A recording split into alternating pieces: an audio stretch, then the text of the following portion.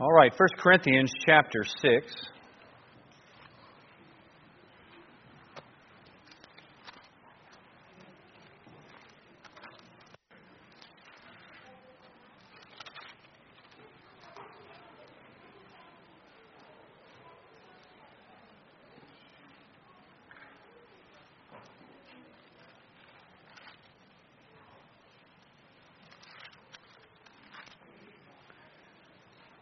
First Corinthians chapter 6. Starting in verse number 1.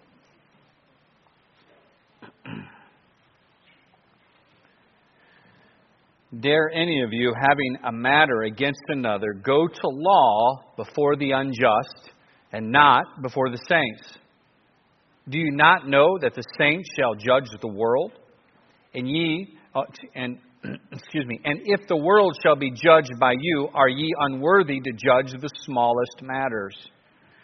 Know ye not that we shall judge angels? How much more things that pertain to this life?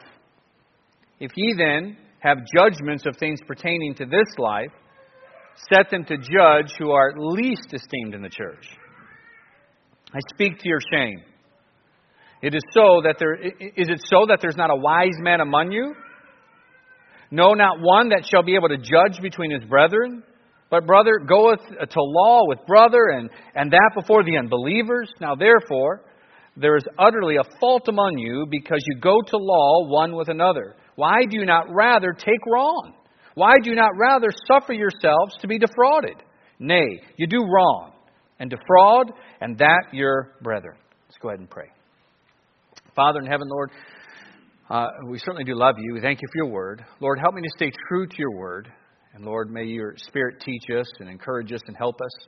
Lord, help me to preach and teach exactly what you'd have me to say. May this help us and draw us closer to you. Meet the needs that are here. Lord, I do pray if there's anyone here who has never truly been converted, Lord, I pray that even this evening they'd repent and place their faith in the Lord Jesus Christ. Lord, I pray and ask all this in Christ's name. Amen. Now, first off, this message, let me start off this way, is preventative. I know of no situation in the church that I am addressing whatsoever. We're going to be dealing with conflict and how to handle conflict. And right now I know, just because of the size of the church, there's likely some conflict taking place that I have no idea of. So don't let the devil get in your mind right now, okay, he's coming at me, so-and-so went to pastor. It didn't happen. All right? We're just dealing with this. The church at Corinth, as we know, had a lot of problems. This was a church that struggled. Look back in chapter 1. Chapter 1, Paul gets into it immediately in this letter to the church at Corinth. The church at Corinth, by the way, we know well going into the 2nd century, this church was still struggling greatly. We actually have letters, I've read them, they're interesting, written from the pastor of the church at Rome. Keep in mind, this is well before the Catholic Church ever existed, but written from the pastor of the church at Rome to the church at Corinth, trying to help them. The pastor had sought for help, and it was they constantly struggled. Paul here, and remember, we're covering this in 1 Thessalonians when Paul went down and started this church in Corinth. So he's writing this letter. He says in let's jump down here, verse 10. Now I beseech you, brethren, by the name of our Lord Jesus Christ, that you all speak the same thing, that there be no divisions among you, but that you be perfectly joined together in the same mind and in the same judgment. So with all the problems that this church is facing, this is where he starts. You understand that the divisions that had arisen in the church, and how much that sin, besides all the others he has to deal with, but how that sin he starts off with was damaging the church so much and causing other problems. He says in verse 11, For it hath been declared unto me of you, my brethren, by them which are of the house of Chloe, that there are contentions among you. Now this I say, that every one of you saith, I am of Paul, I am of Apollos, I am of Cephas, I am of Christ.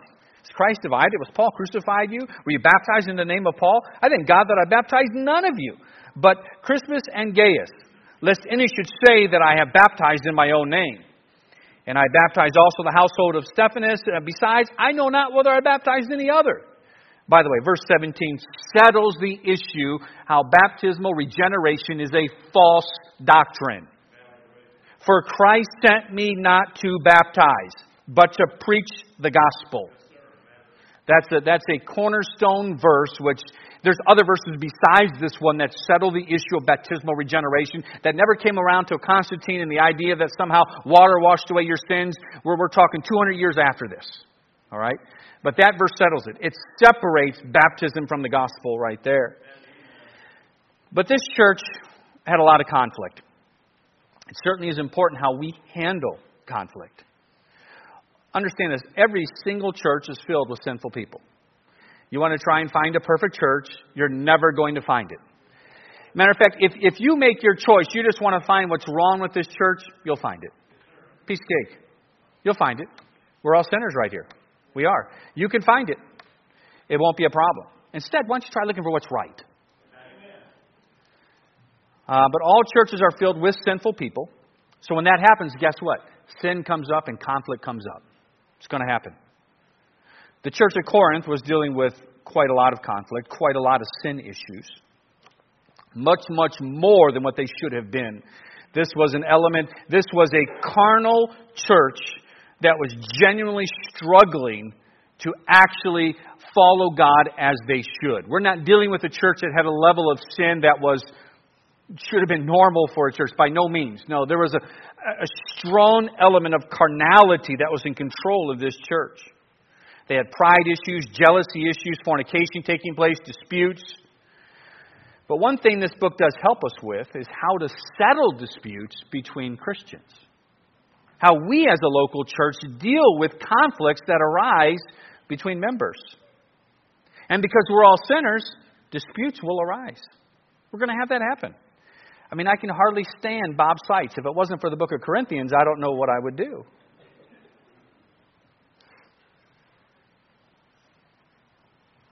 So disputes will arise. Disputes between members, parents, children, etc. Knowing what to do is very important. There's a funny story of he's a French novelist. I can never remember how to say his name. Dumas.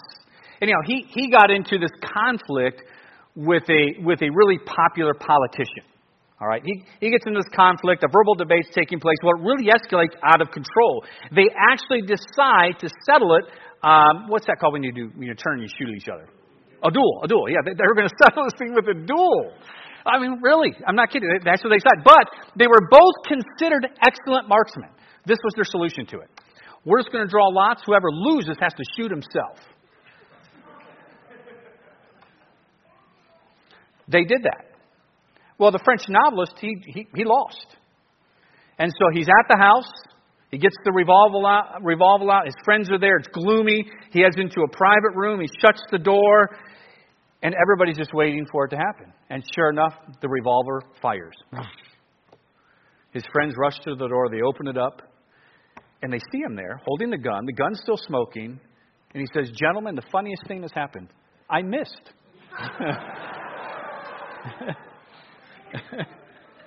At least he had some sense about him.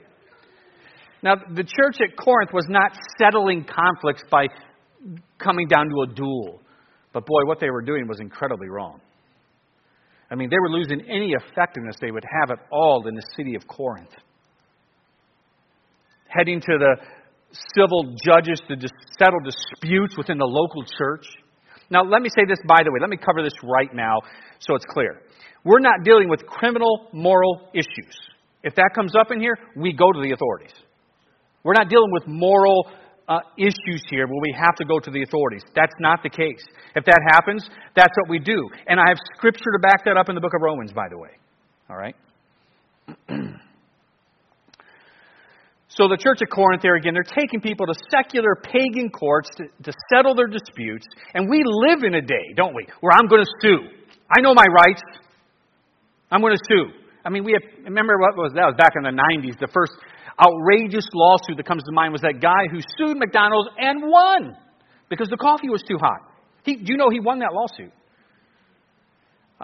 There's one I read here about a year or two ago. I don't remember when it was now, but it was a church member that sued his pastor.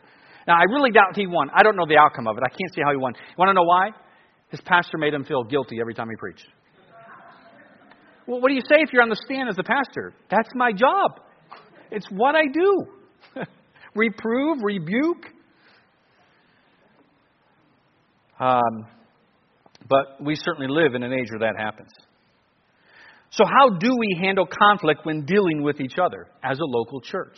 So we're dealing with our church when problems arise. How do we handle those conflicts? Now, first off, let me talk about this first. Consequences of not handling the conflict right. All right? Consequences. This is important because the consequences serve as a motivation and as a foundation for us to do right when conflict arises. So, first thing to bring up here is this. Number one, understand this. When conflict does arise, know this. It really, really can hurt a local church. It can lead to a split. We can have a small conflict that literally explodes and splits this church. We want to avoid that. We don't want division at that level. We don't want something that causes fellowship to break. We have to be careful. We can't be ignorant of the devil's devices and how he gets in here. We have people that commute in from the valley. We don't need two different churches in here. We don't need a valley church and an Anchorage church. We're one church. That's what we are. We don't need division, the devil coming in causing division between homeschoolers and Christian schoolers. We don't need that. We don't. We're one church. You recognize the autonomy of each family and then us as a church.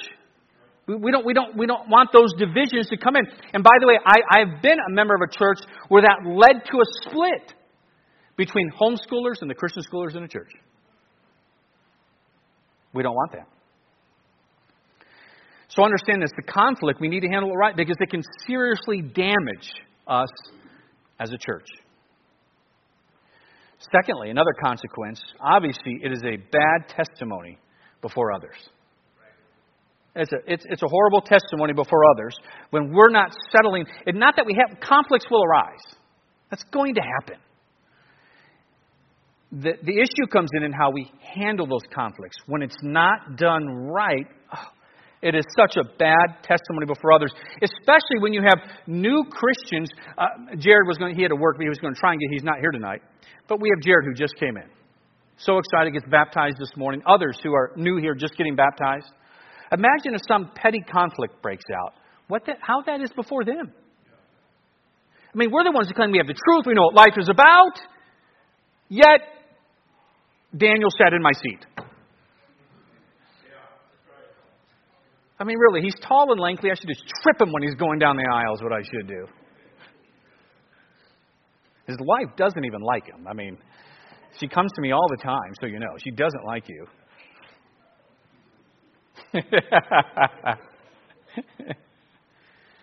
But seriously, something small like that, you think of those babes in Christ and how much damage you put in.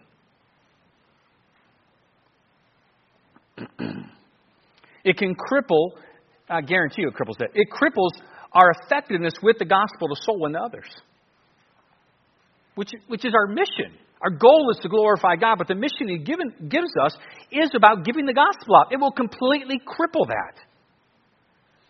Another consequence. Makes it very difficult when when that conflict is there and that's present. It's like the elephant in the room between certain parties, or if the church is known, before the whole church. All of a sudden, that also makes it incredibly difficult for the preaching of the Word of God to have an effectiveness on your heart. Because you're not ready for the Word of God to receive it in all meekness. You're not. It's not a magic book. It's not. You get too concerned, too busy with what the other person involved in the conflict for God's Word to be a help to you. Your mind runs.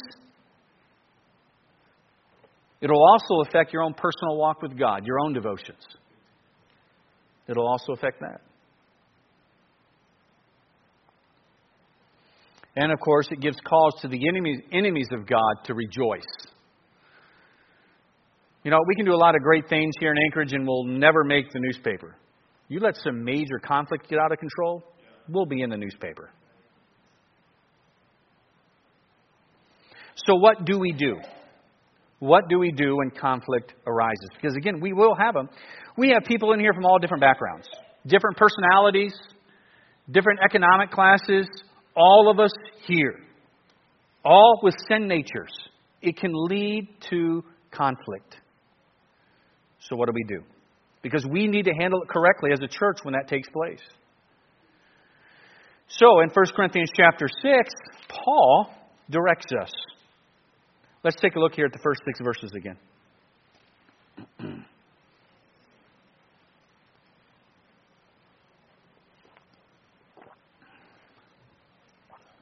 Paul is not a happy camper with this church.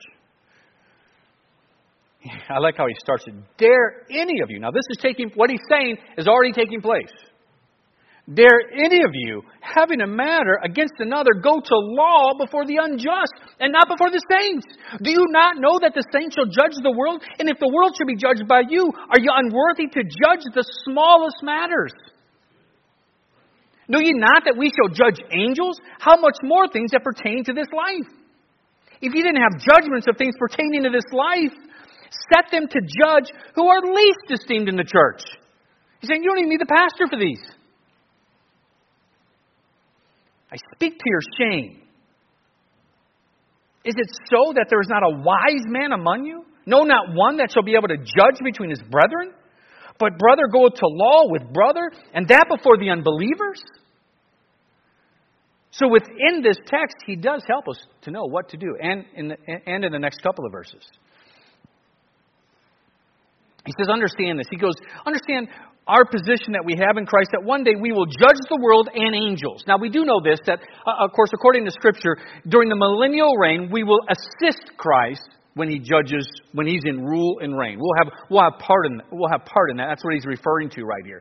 As far as the angels, I'm not exactly sure. We know the Scripture is very clear that God has a judgment for the angels that he does. But I would imagine this also pertains into eternity, into the millennial reign, with the place that God gives us as the height of his creation, even above that of the angels. It deals with our rank. So he says, how dare you, knowing that this is what's given to us of God, based on our redemption, how dare we take our church issues before the world? One day we're going to be part of the Supreme Court. It's like the Supreme Court saying, squabbling, we can't handle this. Let's send it to the court in Anchorage.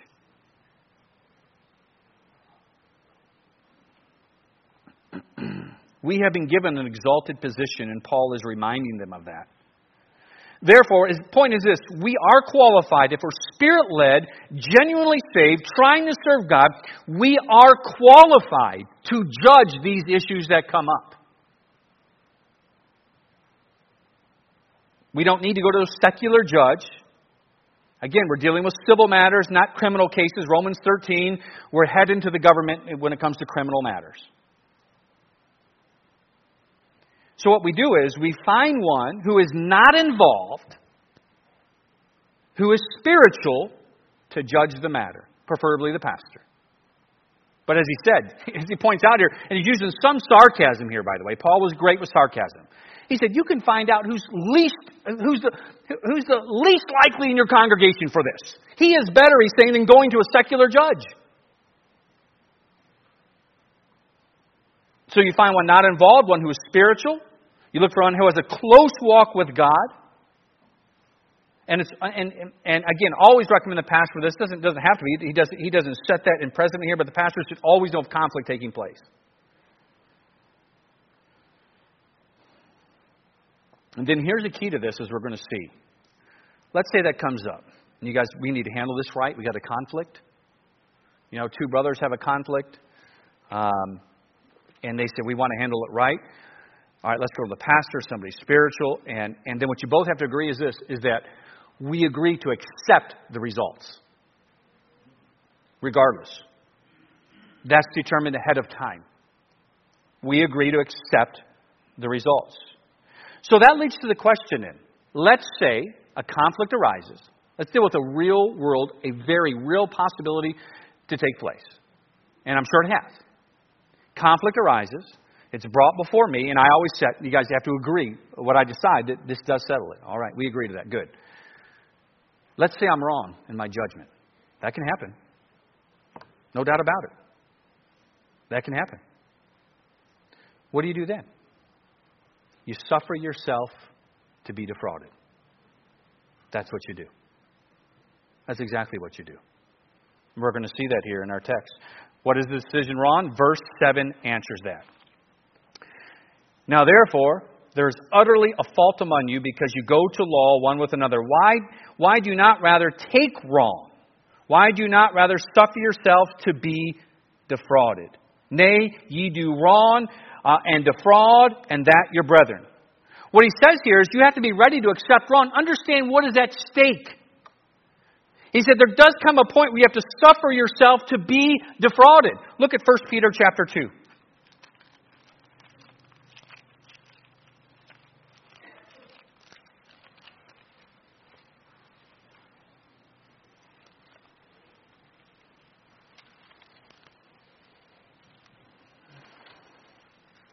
And I'll come back to this verse one other time as well. Look at this, though. Look at the example we have in Christ. Because this definitely goes against our Western way, our American way of thinking to actually suffer yourself to be defrauded. If we're right, we want to be right. Here is the example of the Lord Jesus Christ. Verse 22. Who did no sin, neither was guile found in his mouth. Who, when he was reviled not again. When he suffered, he threatened not, but committed himself to him that judgeth righteously. And I'm going to come back to that. This is key when we're dealing with it, especially, let's just say the judgment's wrong. Let's just say that God has decided not to give me the wisdom of Solomon when it comes between judging matters. And I get it wrong. You suffer yourself to be defrauded, trusting him who judges righteously. And we'll tie into this something. Let me go on. When you do this, by the way, it completely diffuses the situation. But God is all-knowing. Nothing gets by him. Nothing. This is recognizing when you choose this path, you're seeing something greater than yourself. You're realizing the damage the conflict can do. You're saying, you know what? It's not worth it. I knew a pastor here recently. I won't bring it up. Some of you are aware of it. Pastor's a decent-sized church. Had to have a vote of confidence, basically, due to different things that had taken place. I'd even talked to him a week prior to it. He had the votes. It was in place. It's the morning of it. But he was concerned. And not that it wouldn't pass, he knew that. But he did know there was a percentage that would not vote for it. And he decided, you know what? I don't want to split this. And resigned before the vote took place. Sometimes there's something more important than you being right.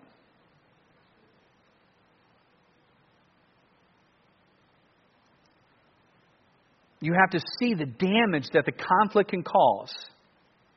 Seeing that the testimony of Christ is more important. Remember, I've covered this before when we were going through the book of Jonah. Faith is more important than your feelings. It is. Our faith, our testimony is more important than your feelings. It's more important than you just being right. If you're not careful, anger could set in so easily, and it's just a few steps away from bitterness coming in.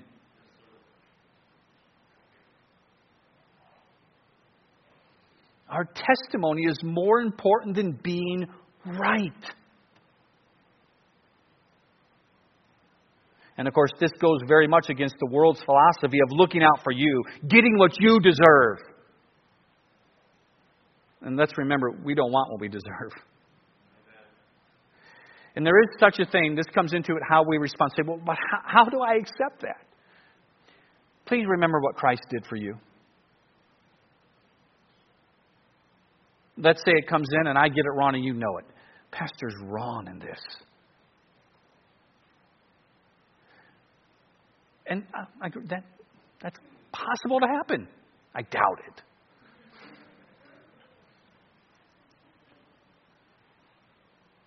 But that's where you have to trust the God who knows. That's where grace comes in for that other person. What is the two-word definition of grace that I always give? Because we miss it. What's the two-word definition? Unmerited favor. It's showing favor to a person who doesn't deserve it. It's what it is. Just like Christ has shown us. There could come a time when there's offense and the conflict happens and you're trying to handle it right. But even if I get it, or if I get it right, the other person, whoever is wrong, you still have to handle this with grace. You have to be spiritual enough to say, okay, we need to handle this within ourselves. We have spiritual people here who can judge this. We're going to agree to leave the results with them and let it go at that. Be willing to show grace.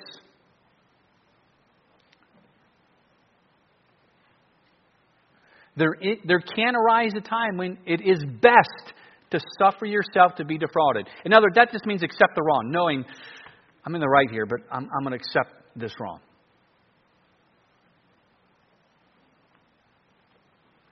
Remember this, vengeance is never ours.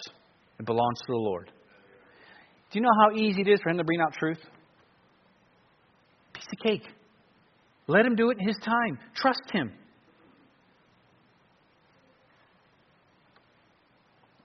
A non-Christian, Plato said this. Listen to this. Not even a Christian. He said the really good man will always choose to suffer wrong rather than to do wrong. That's what we're dealing with. Because of where conflicts can go, the consequences of them, the wrong that they produce when a conflict isn't handled right.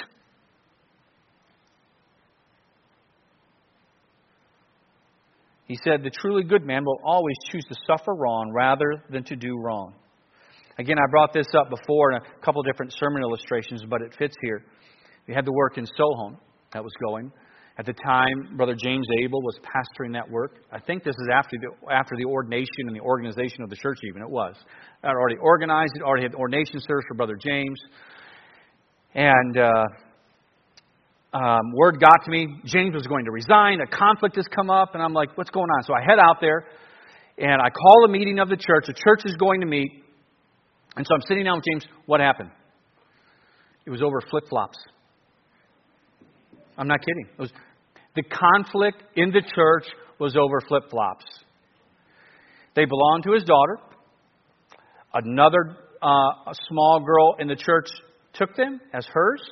He went to that family and said, those are my daughters. They said, those are our daughters. We bought them at the island store. They belong to her. We don't know what happened to your daughter. And they said, no, those are my daughters. We want them back. And it just exploded. To the point he actually resigned. I quit. I'm like, I took him aside first. We went right here. I said, even if you're right, you suffer yourself to be defrauded. Look what's taking place over stupid flip-flops. And I told him, you can. I hope to bring him here one day. You can ask him about that. I said, are you kidding me? This is what's going to split this church? Flip-flops?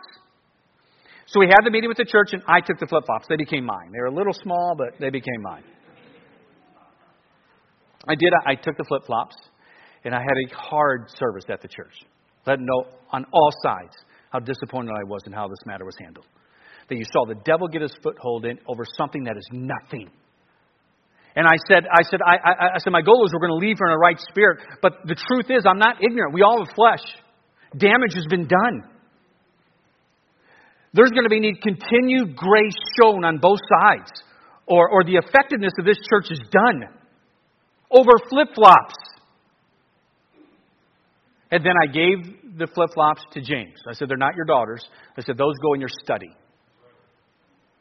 To remind you how something so simple just about destroyed this church. Suffering yourself to be defrauded isn't easy. Let me give some keys for that and we'll go home. One, it takes humbleness. If there's one quality in the Bible that you see the Lord over and over stresses that the Creator admires in us, it's humility. The ability even to suffer a wrong. Look back again at 1 Peter. Let me come back to 1 Peter. Look at this. You say, I'm not going to suffer wrong. He did me wrong. He's going to know about it. All about you. Nothing about Christ. All about you.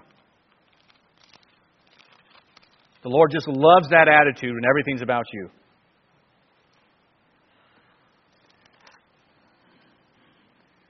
Look at verse 23 again.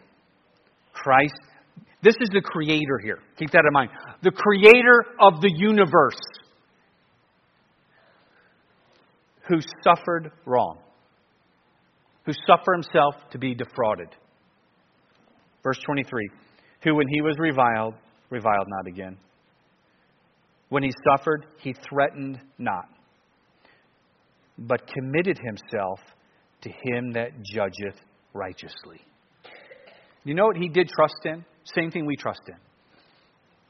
When something is wrong, whether it's small or big, God is in control. You commit yourself to God, to faith in God. Lord, you know. See, what will help you sleep that night? One, because of the humble approach you have in honoring God and putting your testimony first. But on top of that, you have to go to the Lord and say, Lord, you know. I'll trust you with this. Lord, I love you. Thank you. Thank you for the grace you've shown me when I've done wrong to you. Give me strength to do the same. You think the Lord will honor that? He will. He definitely will.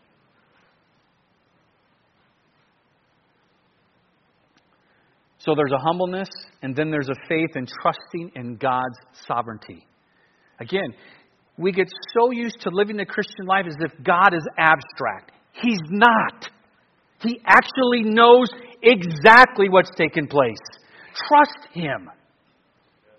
Even if the preacher gets it wrong,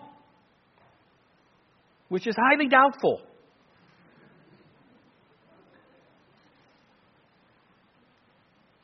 Third, you have to be able to live with the principle of forgiveness. Because to move on from that point, forgiveness has to be in place. It does. To genuinely forgive. I have a whole sermon on it. I preach it every couple of years. I just developed it a couple of years ago, so I think I've only preached it twice. Probably another year I'll preach it again. But it deals with forgiveness in Joseph. Because I do believe Joseph is the greatest example of the key to being able to have that forgiveness about you. The guy had wrong done to him. His brothers sold him as a slave, wanted to kill him. He gets accused of a crime he didn't commit. I mean, incredible. All that he went through. And his brothers think, oh, no doubt, he is taking vengeance when the story gets near the end. He's now prime minister of Egypt, the world power of the day. It's incredible. They're bowing before him. They realize it's his brother. And what do they panic? They panic. They realize he's going to come at us. He's in power. He has authority. We tried to kill him. We sold him as a slave. Joseph had forgiven him. Why? Because he knew God meant it for good. What he trusted in the entire time wrong was done to him, not just that day. This was how he lived, was God's sovereignty. God was in control. He trusted in that. He didn't understand why he was a slave. He trusted God. He never got bitter against God. He didn't. Little did he know how much he would need the experience in Potiphar's house. That would help him one day greatly when he's prime minister of Egypt. But he didn't know that was coming. He just had to trust God because he didn't know it was coming. There's things in your life you have no idea that's coming, but God does. So trust Him.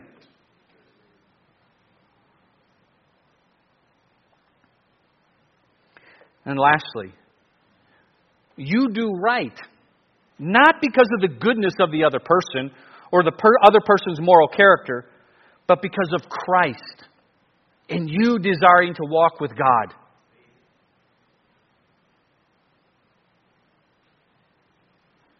You do right, not based on, it's not this tit for tat. That's just pure carnality. You do right because you want to honor Christ. Listen, you put these things together, it does help you to suffer yourself to be defrauded, if that should arise, if that should come. But we're all sinners here. Conflict can arise. If it does, we handle it right, so that we don't hurt our testimony as a church. So that when we come in, between two parties, there's not this huge elephant in the room, where they can hardly even look at each other. They think, wait a minute, did he look at me wrong? Now what? Oh, man, are they mad? Or what did I do? No, we don't handle it right. And that takes an element of a spiritual approach. If carnality is in control, you follow the way of Corinth. That's all you'll do. Because you're not about to suffer yourself to be defrauded. You're way too important for that. Let's not let pride and carnality control us. Let's concentrate on actually glorifying God, and that will help us handle the conflicts that arise. With heads bowed and eyes closed.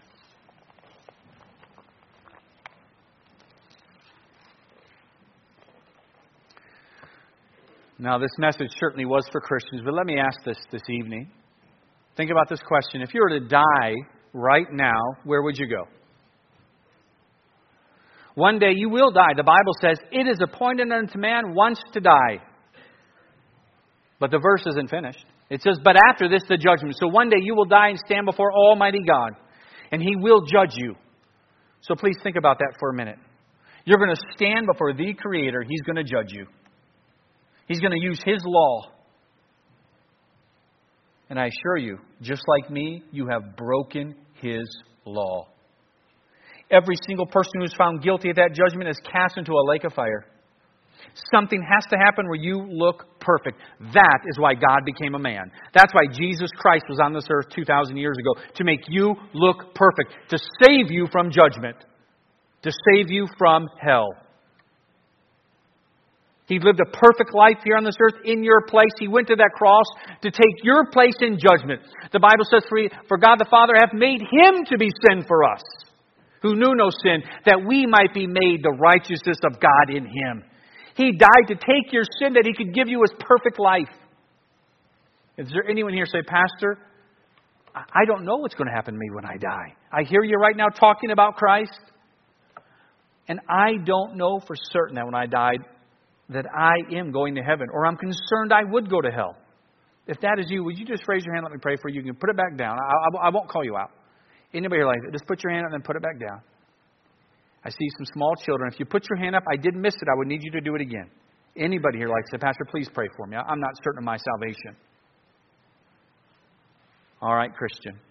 If the Lord worked on your heart tonight, you come and pray. Father in heaven, bless this invitation, work in hearts and lives, Lord. I pray this in Christ's name. Amen. Let's all stand to our feet. Let's turn to page 516. And if you need to come and pray, you come and pray.